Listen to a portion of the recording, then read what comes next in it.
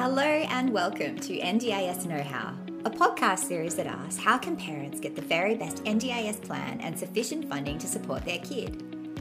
This podcast is written and made by me, Melanie Dimmitt, the author of Special, and powered by HireUp, a disability support platform connecting families like mine with top-notch support workers. In this episode, I'm chatting with the lovely Hayley Thiel, Director of ALI Disability Support Services, an organisation that helps families on the NDIS, primarily through support coordination. Hayley and her husband Dave live in regional South Australia. They have 4 daughters, the youngest of which is Pippa, who's 4. Pippa's diagnosis, and please excuse any mispronunciation here, is Wiedemann-Steiner syndrome. For Pippa, this means she's tube-fed, has respiratory issues, some behaviour issues, and an intellectual disability. She also has sleep issues. It's not uncommon for Hayley and Dave to start their days very early with Pippa, and she tends to wake up frequently throughout the night. And she's also had really bad sleep apnea for most of her life as well. So there's a lot of competing factors, but it got to May last year and hubby and I were done. We were so tired, and it's not a tired that just getting someone to have her overnight would fix. Like, we were just exhausted, and I rang our early childhood partner and went, not coping here, like, what can you do? And they're like, oh, maybe you could talk to the OT and see if you could maybe get a support worker, but because of her age, it's parental responsibility and all that sort of stuff. That right there is the main thing I want to ask Hayley about, and it's something families of young kids on the scheme struggle with. What is parental responsibility in the context of the NDIS? What should we be responsible for, and where can we have support? But first, let's get back to what was going on in Hayley's family last year. At the same time they were dealing with extreme sleep deprivation, Pippa had a PEG feeding tube inserted, which I can tell you takes quite a bit of adjusting to. And then suddenly, things went from bad to worse. In June of the same year, I found out that I had cervical cancer. And in that time, there was no one that could feed Pippa because she just had her PEG for like 4 weeks and she was really traumatized, and no one enjoyed it feeding her. It was not the fun part of the day. And so that's when we came into a support coordinator and found out who they were. And we went to the NDIS and said, help, because at that point I had to have an open cut hysterectomy where they were taking everything. So ovaries, cervix, like everything was going.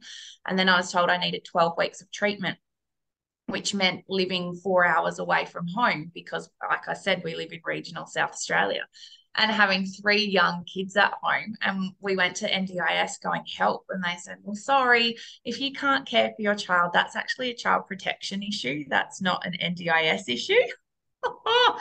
So it was just in one of, like, it would have been a horrific experience anyway, finding out you've got cancer, I can honestly say, but just the whole trying to work out logistics and care for Pippa was an absolute nightmare. And if we did not have a support coordinator, she was amazing. I get goosebumps talking about it. Yeah. She helped us and she changed our life. She was just amazing. So we did end up getting a plan review and a change of circumstances, but we had to tap into Carers SA funding, because obviously after my surgery, I couldn't lift Pippa for 6 to 8 weeks, and I was so unwell. Never take my physicality for granted ever again.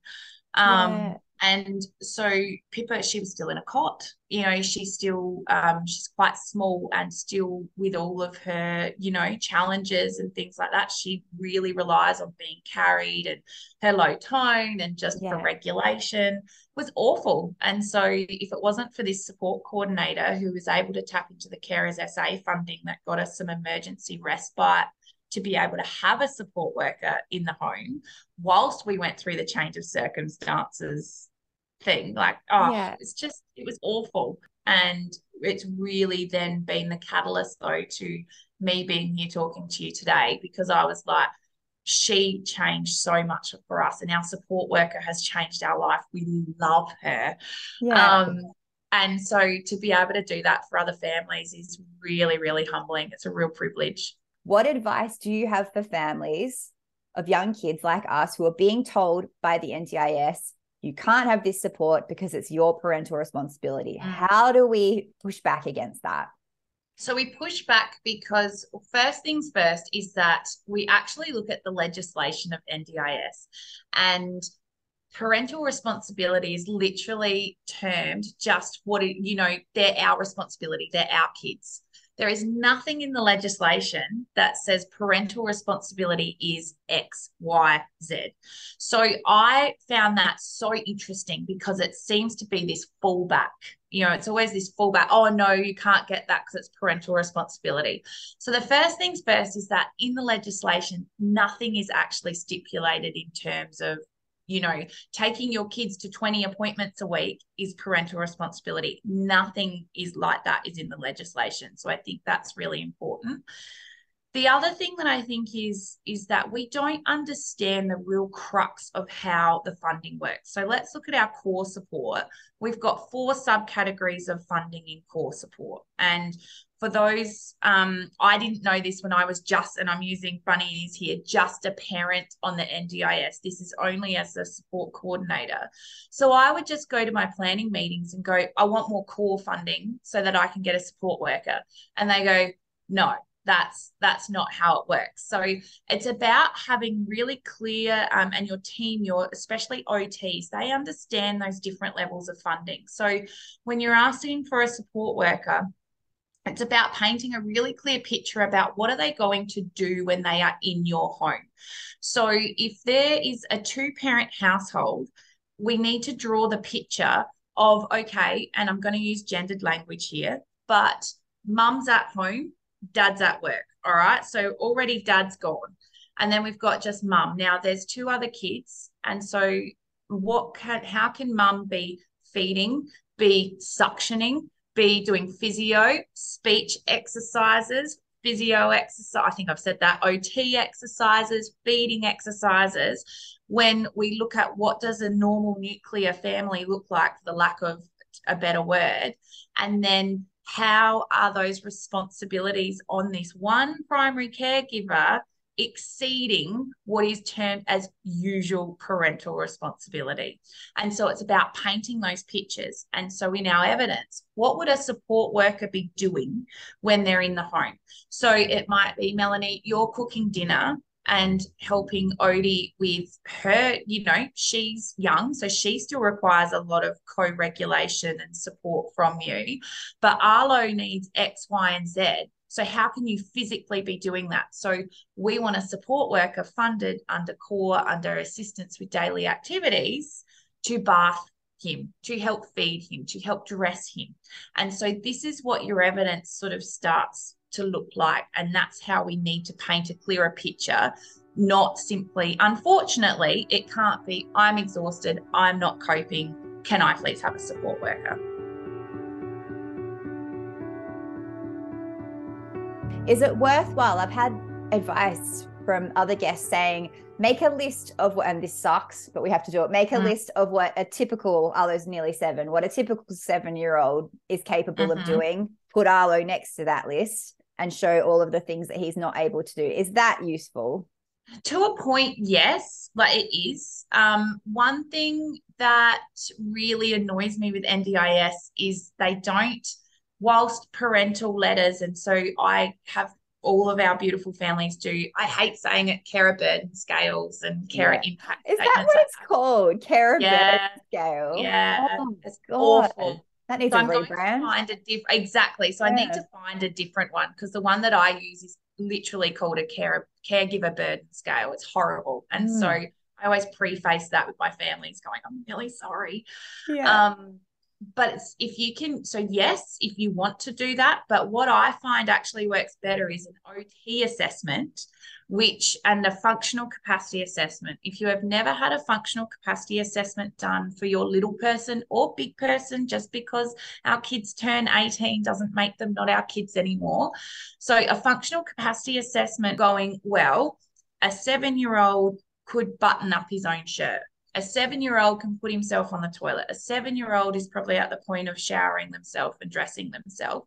And this is where our amazing, non-typical children are, who are way more interesting, if you ask me. And life Totally is agree. never boring. Yeah, totally agree. And so having that in that functional capacity assessment really digs down on sort of what a neurotypical 7-year-old is doing and what your child is doing. And that to me carries a lot more weight than you sort of doing it and comparing it. And I just try, we have enough to do.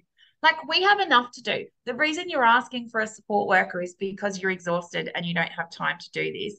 But then it's that that oxymoron, but then find the time to make a list of what your day looks like. And so, yeah, so if you can outsource that to their therapists, that's what I do. And that's what the funding is there for. OTs and speechies and psychologists and all that, they should, if you have a good one, as soon as you say we're going for a plan review, they should be able to go, right, this is what we need to demonstrate. This is what we want. And so what I do as a support coordinator, I go to the OTs, look, I also need to make sure that our clients, allied health providers, love us as much as we love them, because there would be no NDIS funding without allied health providers. They are amazing. And so what we tend to do is I talk to the family. Mel, you might say, right, we need 20 hours of support work a week to make us, just keep our head above water. And so then I go to the OTs and I go, right, this is what the family need.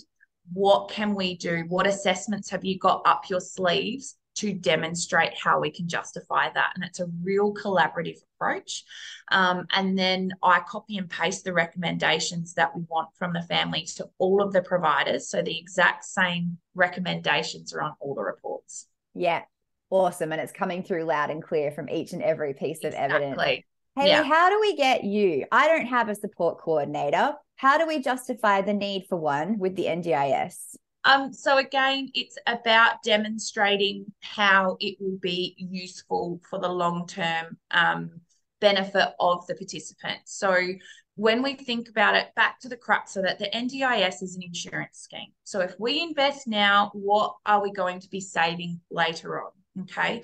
And so with young kids, you can get the term of parental responsibility thrown at you. Like, it's your responsibility as a parent to find a speech, to find an OT.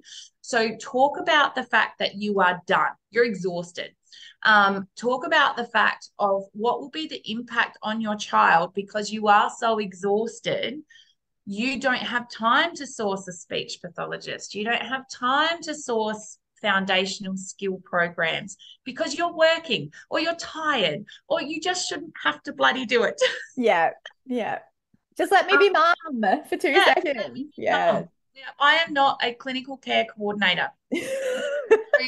And it's the other thing too, is like the early childhood partners, they can't actually recommend people, like, and the LACs, they can only steer you in the direction. So for instance, if you go to them and say, I want a speech pathologist, they technically can only go to registered providers. So that is already putting a whole other barrier, because I'm an unregistered provider. Just complete transparency, I'm still an unregistered provider. And they literally print it out and go, here's the list of speech pathologists in your area.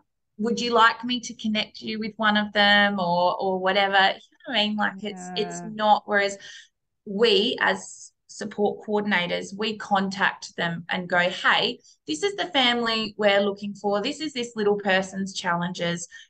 What do you specialize in? Because as we know, I didn't until I became a mum of a kid with needing speech pathologists, but we have a feeding therapist who is a speech pathologist and a speech pathologist for communication and language. Now, it's really important. They're very different, and we need to find that. And then also, when you've got complex kids and 50 million appointments, we look for service providers who will travel to the home, or look for service providers who can do physio and OT in the same sessions. So it's all that sort of like all that stuff where we're trying to take the load off the caregiver, but you don't get that on that level of support from the planner or early childhood partner. If only Hayley could be delivered in a welcome basket to families who are new to the NDIS. It's wonderful that she's working to help as many of us as she can, and if you're keen to connect with her and the ALI Disability Support Services team, you'll find a link to them in the show notes. A huge thanks to Hayley for sharing oodles of helpful information in our chat, and thanks also to HireUp for supporting me in making this podcast. I'll catch you again soon on NDIS Know How.